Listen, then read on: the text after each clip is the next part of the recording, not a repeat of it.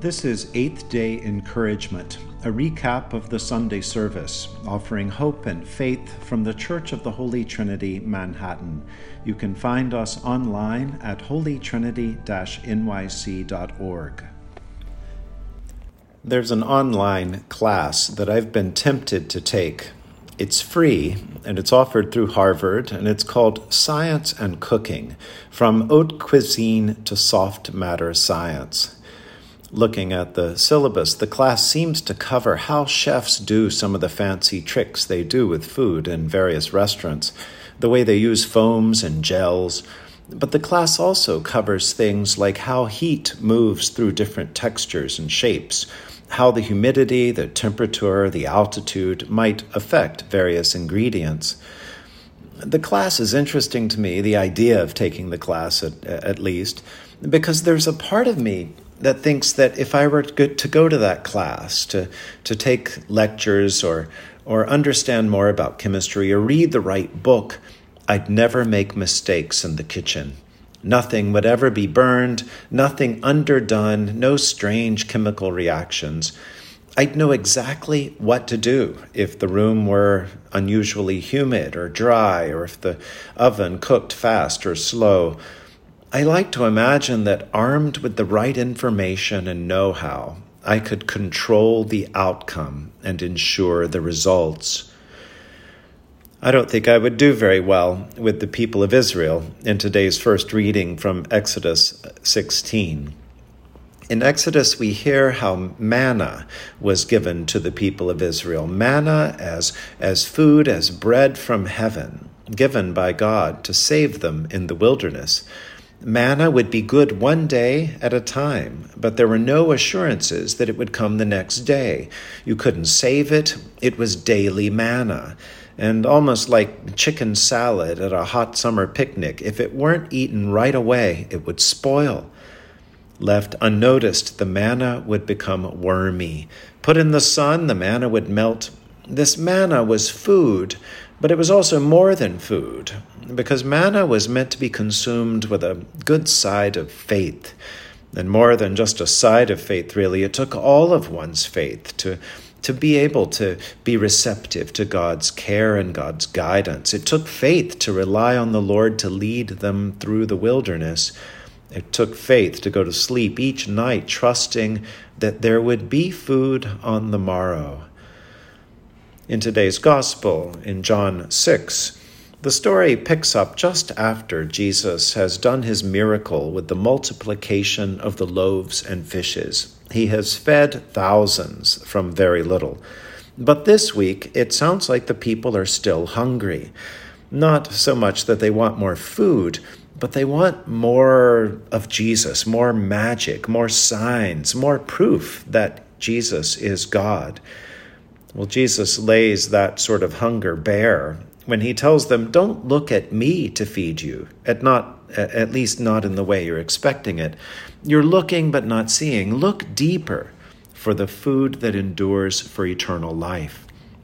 And yet the people persist. They remind Jesus that God gave the people of Israel that sign of the manna in the wilderness. Can't Jesus give some miraculous sign like that, or even better, something really convincing? But Jesus says, no, it comes down to faith. Look to God for the true bread from heaven. Look to God for the bread that comes down and gives life to the world. And then Jesus says, I am the bread of life. Whoever comes to me will never be hungry, and whoever believes in me will never thirst. And so Jesus is saying that if we stay in relationship with him, then we are fed. We're fed spiritually in every other way. Often we do instead the spiritual equivalent of junk food. It's easier, it's faster, it meets an immediate need. We grab a spiritual nutrition bar and we run. We step away from the table of the Lord and we begin to drift away. And then before we know it, every relationship begins to change a little bit with the distance. It's like with an old friend. We forget to return a call, to send a note, to respond to an email. And as time passes, we get disconnected. All of a sudden, we're surprised when we hear big news has happened to our friend and we haven't been a part of it until we stop to realize that we've drifted, we've lost touch. I recently heard a long-distance runner interviewed on television. The interviewer asked the runner how much water she would typically drink during one of her marathons. She explained that she had to be careful not only to drink before and after, but during at regular intervals. And she had to be careful to drink water before she actually felt thirsty. Otherwise, if she waited until she was thirsty, it was too late, and her body would already be somewhat dehydrated, and she would be operating on less than capacity. Well, isn't the spiritual life a little like a marathon? If we wait until we notice the absence of Christ, if we wait until we feel God's distance, then it takes a lot more effort to feel that closeness, to know again the consolation, the encouragement, the faith that we need to get through the day. And so the church invites us to eat and drink regularly at this table in the sacrament of Holy Communion, at the table of fellowship, at the table of Christian friendship. Jesus reminds us of communion with other people, communion with God, and especially the union with Him through His body and blood. I am the bread of life, He reminds us. Whoever comes to me will never be hungry, and whoever believes in me will never thirst. Let us pray. Let your continual mercy, O Lord, cleanse and defend your church, and because it cannot continue in safety without your help, protect and govern it always by your goodness, through Jesus Christ our Lord, who lives and reigns with you and the Holy Spirit, one God, forever and ever. Amen. On August 1st, at the 11 o'clock Holy Eucharist, the anthem was sung by Mr. Kyle Yamprio.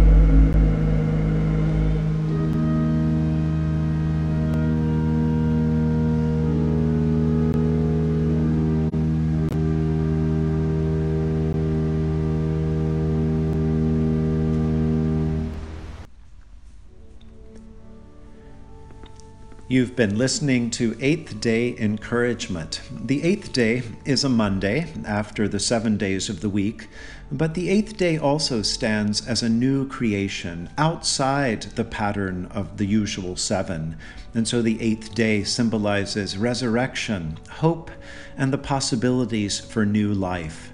I'm John Bedingfield, the priest and rector at the Church of the Holy Trinity, Manhattan. I hope you'll come and visit us in person one day, but you can also worship with us through Facebook Live, follow us on YouTube, and learn more at holytrinity-nyc.org. God bless you this week and always.